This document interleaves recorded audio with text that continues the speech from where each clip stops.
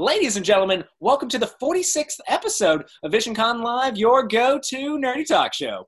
I'm your host, Zach Wilson, but you didn't come here to see me today. You came to meet the man of the hour. He's Linhardt from Fire Emblem Three Houses, Greed from Fullmetal Alchemist, Sosuke from Fullmetal Panic, just to name a few. He's the incredible actor who provides magnificent work no matter the genre. Ladies and gentlemen, please help me welcome the one, the only, Chris Patton. Chris, how are we doing today? I'm doing really well. How are you doing? Oh, I'm doing dandy as candy. You know, the world hasn't really started off well in 2021, so we have to take moments like these as much as we can. Yes. We got to give 2021 time, though. I just want to say that.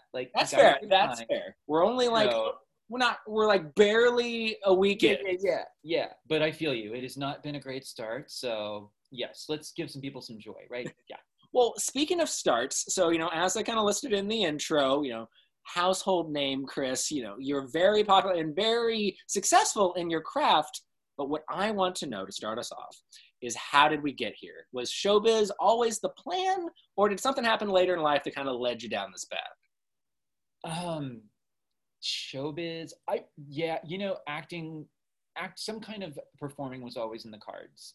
From the age of 4, I was doing plays and recruiting my friends to do plays in my living room and garage. And I was the kid with the giant VCR in the 80s, the video recorder camera, making movies. But then it's funny because people used to ask, did you really think you always wanted to be a voice actor? And I vacillated on that. But then I finally remembered something. At the age of 9, I took my mother's copy of Stephen King's The Shining, which I wasn't supposed to read. and I got my tape recorder and I pressed play record and I started performing the book into a tape recorder. And I was like, this is so much fun. And then I started putting on fake radio shows where I was this DJ and I would have on special guests and I was all the people. So I guess I did want to be a voice actor. But the way that it came about is I've been doing theater all my life up until my mid-20s. And I was in a play directed by someone you all may know named Christopher Ayres. And there was an actress in the play with me, and her name was Jessica Calvello. And she was she sidled up to me one day at a break and was like, you might want to audition for this company here in Houston called ADV Films. And I'm like, what's that about? She was like, well, they dub Japanese animation into English. And I'm like, really? Here? That happens? And she's like, yeah, you should. And I auditioned for them. And now, way too long story short, yes, that was the beginning of my voiceover career. Oh my God, just a chance encounter. Yeah. Kind of crazy. Well, you've definitely cultivated quite the rapport and quite the resume throughout the years. We'll touch on a few of those characters right now. The first one of which, of course, I'd be remiss if we didn't talk about him. That, of course, is Linhardt from Fire Emblem Three Houses. Now, before we dive too much deep into the character, I do want to just ask, just generally, kind of give us an overview of the character, kind of how you got the job, and was there ever kind of any unique approaches to it or any fun anecdotes involved? Yes. So first off, Cup of Tea Studios brought me in to audition, and they, the guys from Nintendo had me read for 5 of the male leads. And I got the word about 2 weeks later that I'd been cast, and they brought me in for my first session, and I didn't know who I was playing. And the guy from Nintendo actually came out to me and he said, hey, I just wanted to tell you, we considered you for all the male leads, and then we heard you're Linhardt. And I was like, yeah. And he was like, and we had to have you as Linhardt. And okay. Like, oh, cool. Okay. And at the time, of course, I didn't know how popular this game would be or that Linhardt would be so kind of beloved. But I started playing him and I'm like, oh, this guy's sweet. This guy's a wholesome sweetheart. And the funniest thing I can tell you about voicing him is Patrick Seitz, who's my director, who's wonderful. We have a great symbiotic director-actor relationship. And some people listening will not get this, and that's okay, but those who know. I delivered this one line a little too emo for Patrick's taste. And his note to me was, okay, Patton, good, but this time a little less live journal. And I was like, I know exactly what you mean. And I did. So Roll it back a bit. Yes. Well, and there were plenty of moments, especially for Linhardt, which a lot of people, myself included, I think may have first seen him. It's kind of a lazy, maybe, he has more to him than meets the eye, but oh my God, throughout the story, there are just countless moments where Linhardt really just becomes much more than what he appears to be at first. So I guess, were there any other moments, aside from the one that you just said, that, you really enjoyed playing Linhardt the most?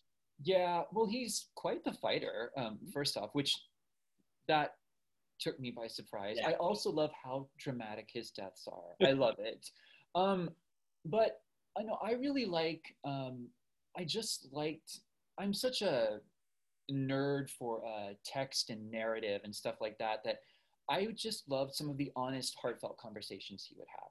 Because at first, I was like, oh, he's obsessed with crests and he likes to take a nap and drink tea. Cool, whatever. But then, no, like this cat had a lot going on, and he actually all of a sudden he would out with these deep, heartfelt statements and pronouncements, and I was like, what? So yeah, I just kind of fell in love with him. It was great. Yeah, and just like countless people. And I believe I remember you telling me when we first, just started talking, trying to plan this thing out, that Linhardt, on the store that you sell your autographs through, I mean, they always go like that. Oh, yeah. Yeah. Like Linhardt, it's funny because it used to be if I sell my prints at a con or wherever, it's like people are like Greed and Turles and da-da-da-da-da. But then all of a sudden, once Fire Emblem came out, if there are Linhardt prints, they just disappear. Yeah, which is wild. Not to mention the prints I got commissioned were beautiful, but Linhardt is just, he's very popular. It's kind of wild. Well, speaking of popular characters, and one that you actually just mentioned, I want to talk about Greed from Fullmetal Alchemist. Now, kind of like how we just did, before we dive too deep in it, an overview of the character, any unique approaches or funny anecdotes involved? Oh, man. Yeah. First, there's the matter of how I got the role in the first place, which is I was on one of those long days at Funimation where you're there all day recording a character, and I was on a lunch break. And on my lunch break, Mike McFarlane called me into his studio. He's like, Patton, do you mind coming in here for just a few minutes? And I'm like, no, that's cool. And he's like, remember, this was 2003-ish. And he was like, you haven't played a lot of villains. And I was like, no, you're right. I have played a lot of pretty boys who pilot mechs. And he's like, yeah. He's like, look at this guy right here. I want you to look at him and then look at this dialogue. And it's like, how do you think he would sound? And I was like, oh, no. And I was like, this voice started to happen when I read the dialogue. And he was like, well, he's like, yeah, let's try and lock something in vocally and lay down these lines. And we did. And he goes, well, congrats. You're going to be Greed in Fullmetal Alchemist. And you just recorded the first episode. And I was like, hell yeah. Cool. But at the time, I just thought he was doing me a nice casting solid. None of us knew the seismic quake that show would cause to our careers or just the anime world. It's been so many people's gateway. And I will say a funny anecdote about recording Brotherhood. When I went in for my first day with Brotherhood, Caitlin Glass was directing me. And before it had been Mike McFarlane and Colleen Klinkenbeard, Caitlin was directing me, and she's such sort of an innocent, wholesome person, but I said my first line is Greed, and I looked up for a note or something, and she was beet red, and she was looking down, and she goes, I'm sorry, I've forgotten about the voice. It makes me feel a certain kind of way. That's awesome. Okay. And it was just really cute. That is adorable. Yeah. Well, I mean, and Greed has a range with his voice, that's to be sure. But, he's ever rebellious, and he definitely has a way with words. But so, and it goes kind of from clever to forceful. So with that kind of transition, that leads to, I have to assume, an intense recording session.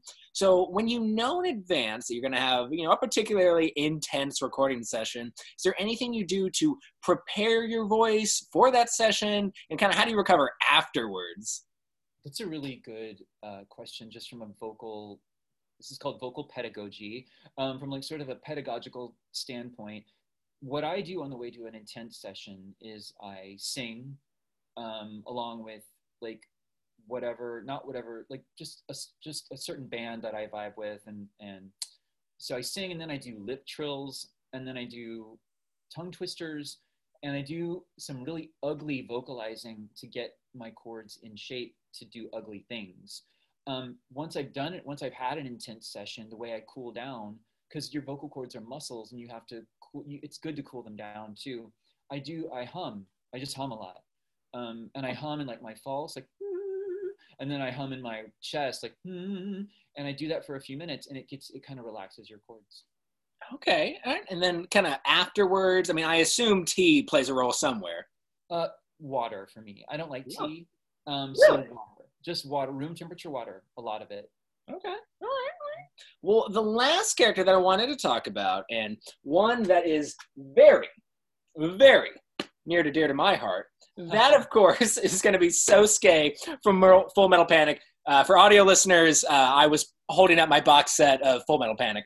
But so kind of how we've done, give us an overview of the character, maybe how you got him, and just maybe any funny anecdotes involved with it. Sosuke was one of those rare instances of a very big lead character that I did not audition for. Really? Yeah, the director Don Rush had heard me in a show called Neo Ranga as like a red shirt, essentially. And he was, for whatever reason, he went, that's my Sosuke for this FMP show, which again, like so many others, we didn't know how big that show was going to be. And he had me, I remember we came in really early on the first day because we really wanted to find the voice.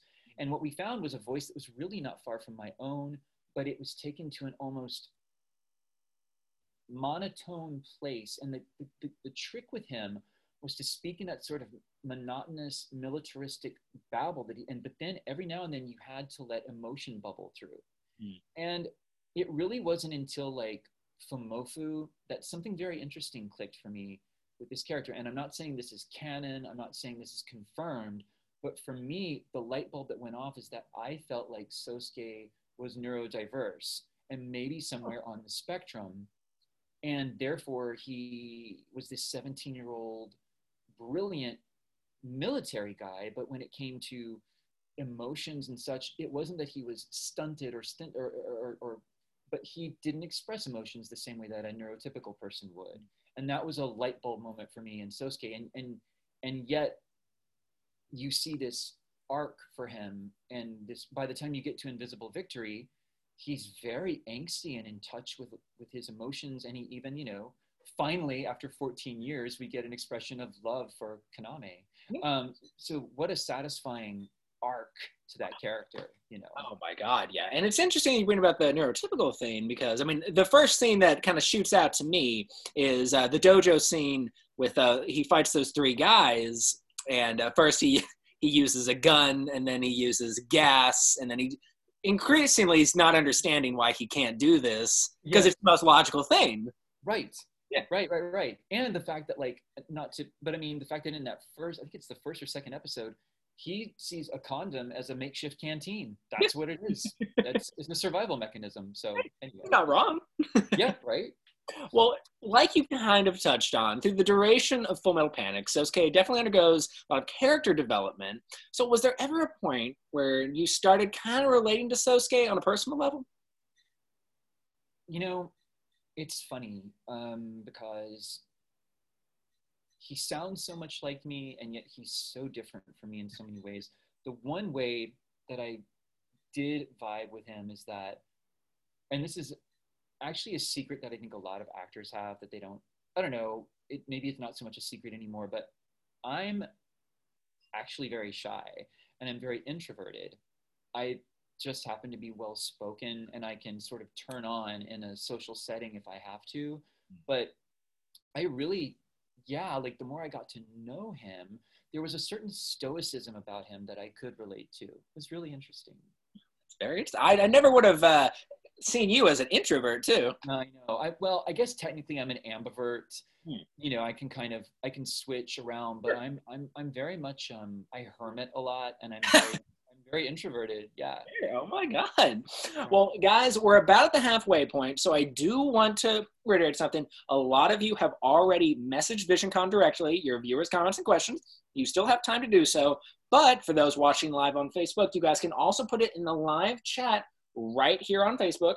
But so I just wanted to let you guys know you still have time to do that because we're about at the halfway point, but just wanted to reiterate that. But the next two questions I wanted to ask you, Chris, kind of have a similar theme, which a lot of people who watch this show or listen to it, if you're listening later on Spotify, watch or listen to this show because they obviously are here for the wonderful guests, the one of which is sitting right before me.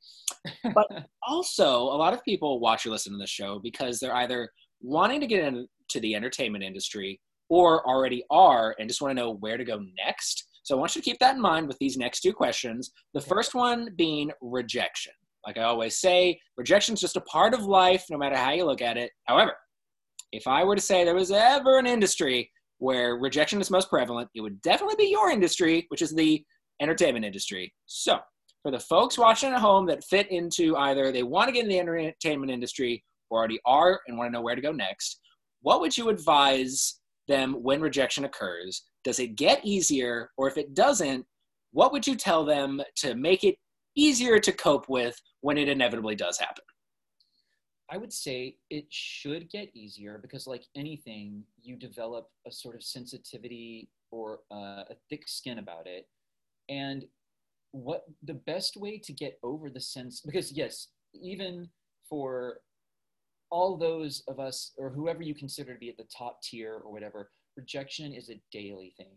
It's constant because there's so many people in this field and so many of them are damn good. The best way to deal with rejection is to stop seeing auditions as a job opportunity and instead see auditions as an opportunity to perform and play. If every audition becomes, God, I hope I get it, you won't get it. It won't happen because you're going to get in your head and you're going to do weird things to your energy. And it's just going to be like, oh, I want the gig and the money and the fame or whatever. I want to appear at conventions and I want to sign all the things. It has to be about love of actually doing what you're doing, like creating characters and telling stories with your voice. And if you look at every audition as sort of a mini play, a mini show that you're doing, that will save you from going crazy about, will I get this or am I going to face another rejection? Oh, shit. If any of us were expecting a, just, don't worry about it answer, we were gratefully disappointed. Yeah. All right. Well, in that similar theme, is there any advice you would give anybody watching or listening right now that, fit in either of those categories? Maybe some advice that you wish maybe you had when you first started out? Oh, yes. Not to be too clinical or didactic, but one of the main things, please learn about self-employment tax, please. Okay. No one's going to teach you. No company is going to tell you about it. No one's going to look out for you.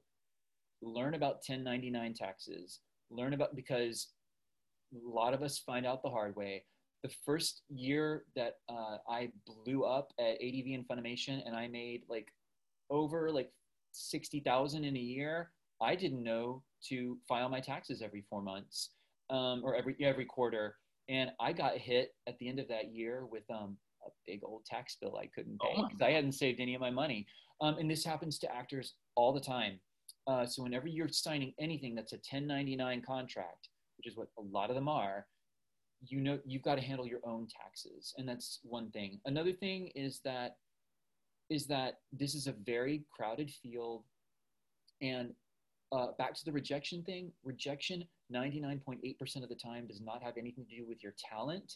It has to do with a very specific thing a director is looking for. And maybe sometimes it's even luck and who you know, because the more people you know in this industry and hang out with them and talk to them and go to coffee with them, you're on their mind. So if 5 people who are just as good for one role audition for something, but you just had coffee with a director 3 days before and were palling around with them, they're going to be thinking about you. Ooh, so, okay. You know what I mean? It's a whole combination of factors. I got to say, we have had, this is episode 46, so we've had over 46 guests on this show alone, and not one of them has said anything about the 1099 taxes. So that's a huge one. That's things they don't teach you in acting school 101. You've got to learn about 1099 taxes. Oh, yeah. Well, ladies and gentlemen, I hope you guys took notes because now you have all the skills necessary to be the next Chris Patton. That's right. Well, guys, now is your last opportunity. If you have not already, either message Visioncon directly or put in the live chat your viewers' comments and questions because, ladies and gentlemen, we're in the plug zone. Chris Patton, now is your opportunity. I'm sorry I caught you mid-water break. It's fine.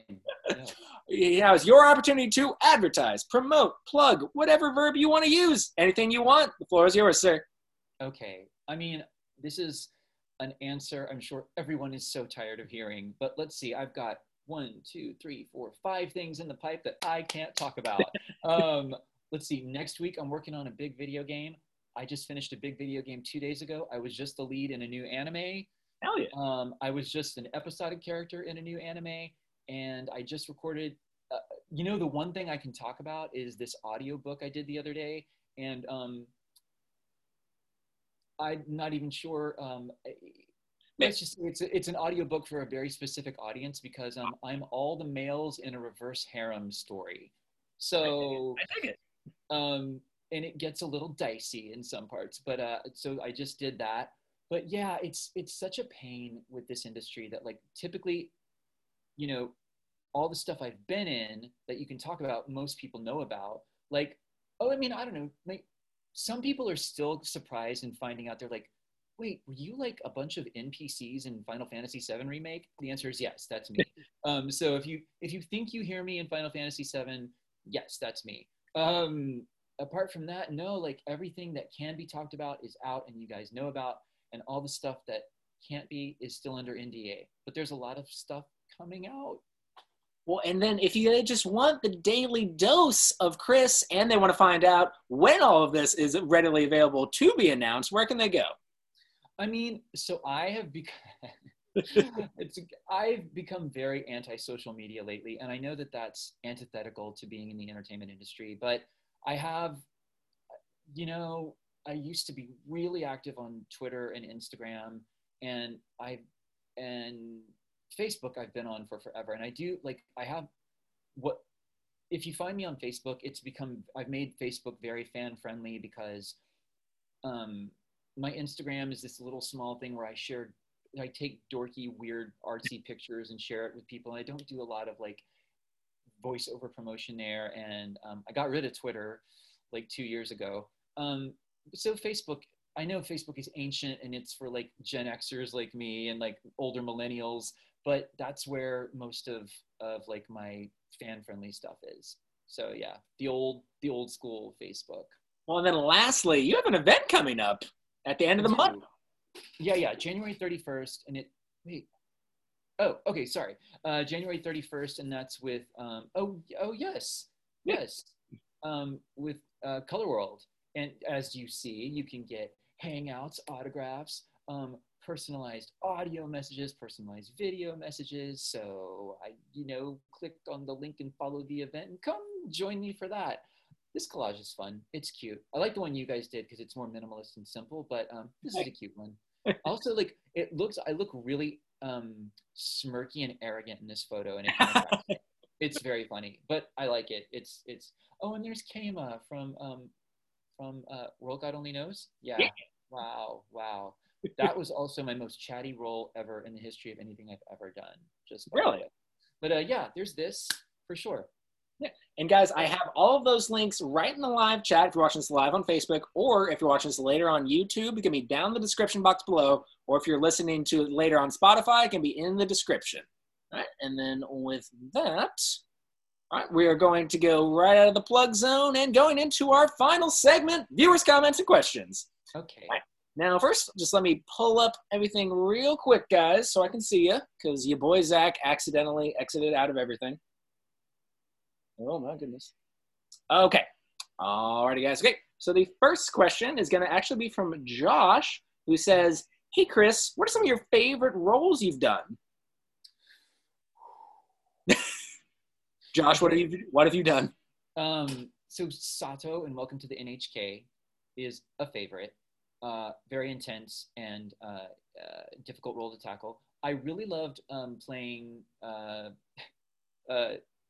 so many people don't know about this show, and it makes me sad.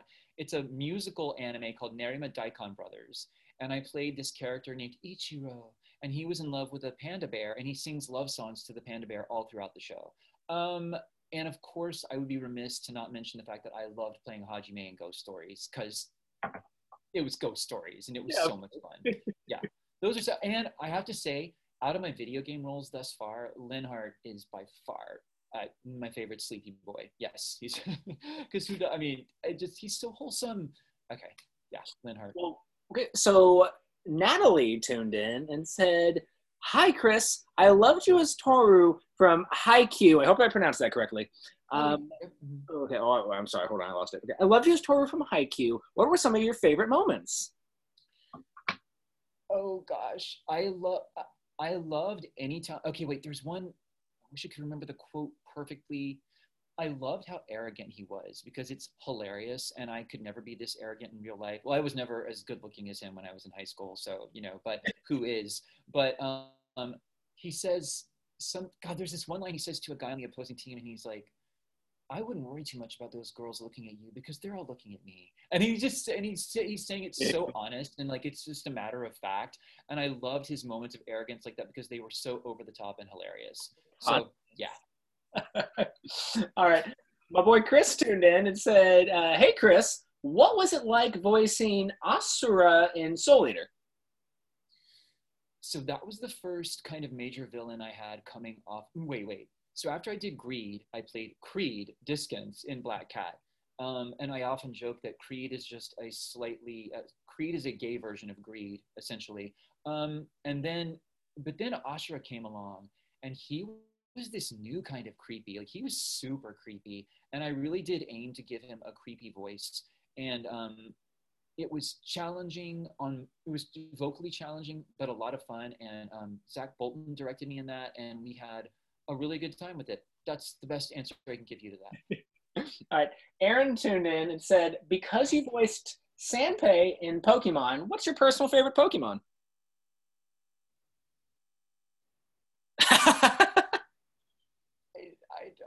I don't really have a personal favorite Pokemon. Is it okay to say I'm a big fan of Team Rocket? 100%. Because that's what I'm drawn to in the show. So that's where I go with that show. I mean, automatically. And I was so stoked to be in that show. I was like, oh my, am I teaching Ash Ketchum how to fight like a ninja? Like, that was surreal. And then when I watched it on Saturday morning TV, like I watched my episode, and I'm like, I'm literally watching myself on Saturday morning cartoons. And it was just a high point. Yeah. That's so cool. And like, honestly, I mean, nobody asked, but on that Team Rocket, I mean, growing up, I had the biggest crush on Jessie. I mean, I get that. Yeah, totally. Yeah, totally. Yes. All right. Okay. So James tuned in and wanted to know, "Hey, Chris, what were some of your characters you wish had more of a spotlight?" Ooh. Well, that's a good one, James. I wish more people knew about Ayato Kamina in Razafon. I think Razafon is one of the most gorgeous, deep shows I've ever been a part of, and I wish it got so overshadowed by like Fullmetal Panic and Fullmetal Alchemist. It came out around all that same time, and it's such a beautiful show. Razafon, I'll say it again if you want to look it up. And Monica Rial and I played the two leads, and it was kind of the second time I'd ever been paired with her. Was before I started getting paired with Lucy Christian and everything. And speaking of Lucy Christian, I do wish more people, especially dudes, because I think dudes are put off by the title a little bit. I wish more dudes would watch Princess Tutu, because I think it's a really beautiful show, and I love my character Fakir in that show. She spoke highly on it when she was in the when she was on a previous episode. Oh, she loves it. Yeah, like she cries over that show. Yeah. Okay, and then so Christopher, a lot of people named Chris watching this. Hey, it's a fantastic name. Tuned in, and I feel like I'm going to butcher this. I'm sorry, Chris, in advance. He said, "How did you like playing Gintoki Sakata from Gintama, the movie?" You did everything right except Gintama. Yeah. So, yeah, you're spot on. That was intimidating, because I was standing in someone else's shadow. And I feel so bad that I don't remember the original the original actor, I believe, was an LA actor. I'm probably like friends with him now, and I feel really stupid later. But I was, and people did kind of, some people critiqued me really harshly when that dub came out, because, you know, it's like when someone originates a role and then for whatever reason another studio gets an OVA or something, often a different actor comes in to do the role. And that was, it was intimidating and challenging, but it was a lot of fun because he was, at the end of the day, he was a fun character, but I was intimidated by it. Yeah. All right, so Adam came with a fun one. Adam said, "Hey, Chris, what was your hardest voice to do, and why is it Turles?" You know, yes, Turles did have to do some powering up, but I don't think he was my most difficult. I think the most difficult voice I ever had to do was probably, okay, this is going to fly over so many people, and I apologize. There was an old anime I was in called Legend of the Mystical Ninja Goemon, and I played this character named Ebi Samaru, and he had this really cartoonish, silly, ridiculous voice that I had to do the whole time, and is nothing like my voice. And that's one of the most difficult roles I've ever had to do. I mean, yeah, Turles, yes, he had to power up and scream and fight. And his stuff in the video games is pretty taxing. I would say Turles is number 2. Yeah. Really? Okay. All right. Well, the last one, and I'm intentionally leaving this off on this one because I also want to know this answer, is, okay, so Connie tuned in, wanted to say, "Hey, Chris, loved you as Gawain from Fate. Was that a fun role to do?" Yeah, it was over a little too quick. Like, that was one of those that, man, I came in and I knocked him out in like 2 hours, and it was at a studio in Burbank. Oh, it was at Bang Zoom in Burbank right before I was about to catch a flight to Colossal Con, which I was so excited about because I was getting to ride the new #1 roller coaster in the world, Steel Vengeance.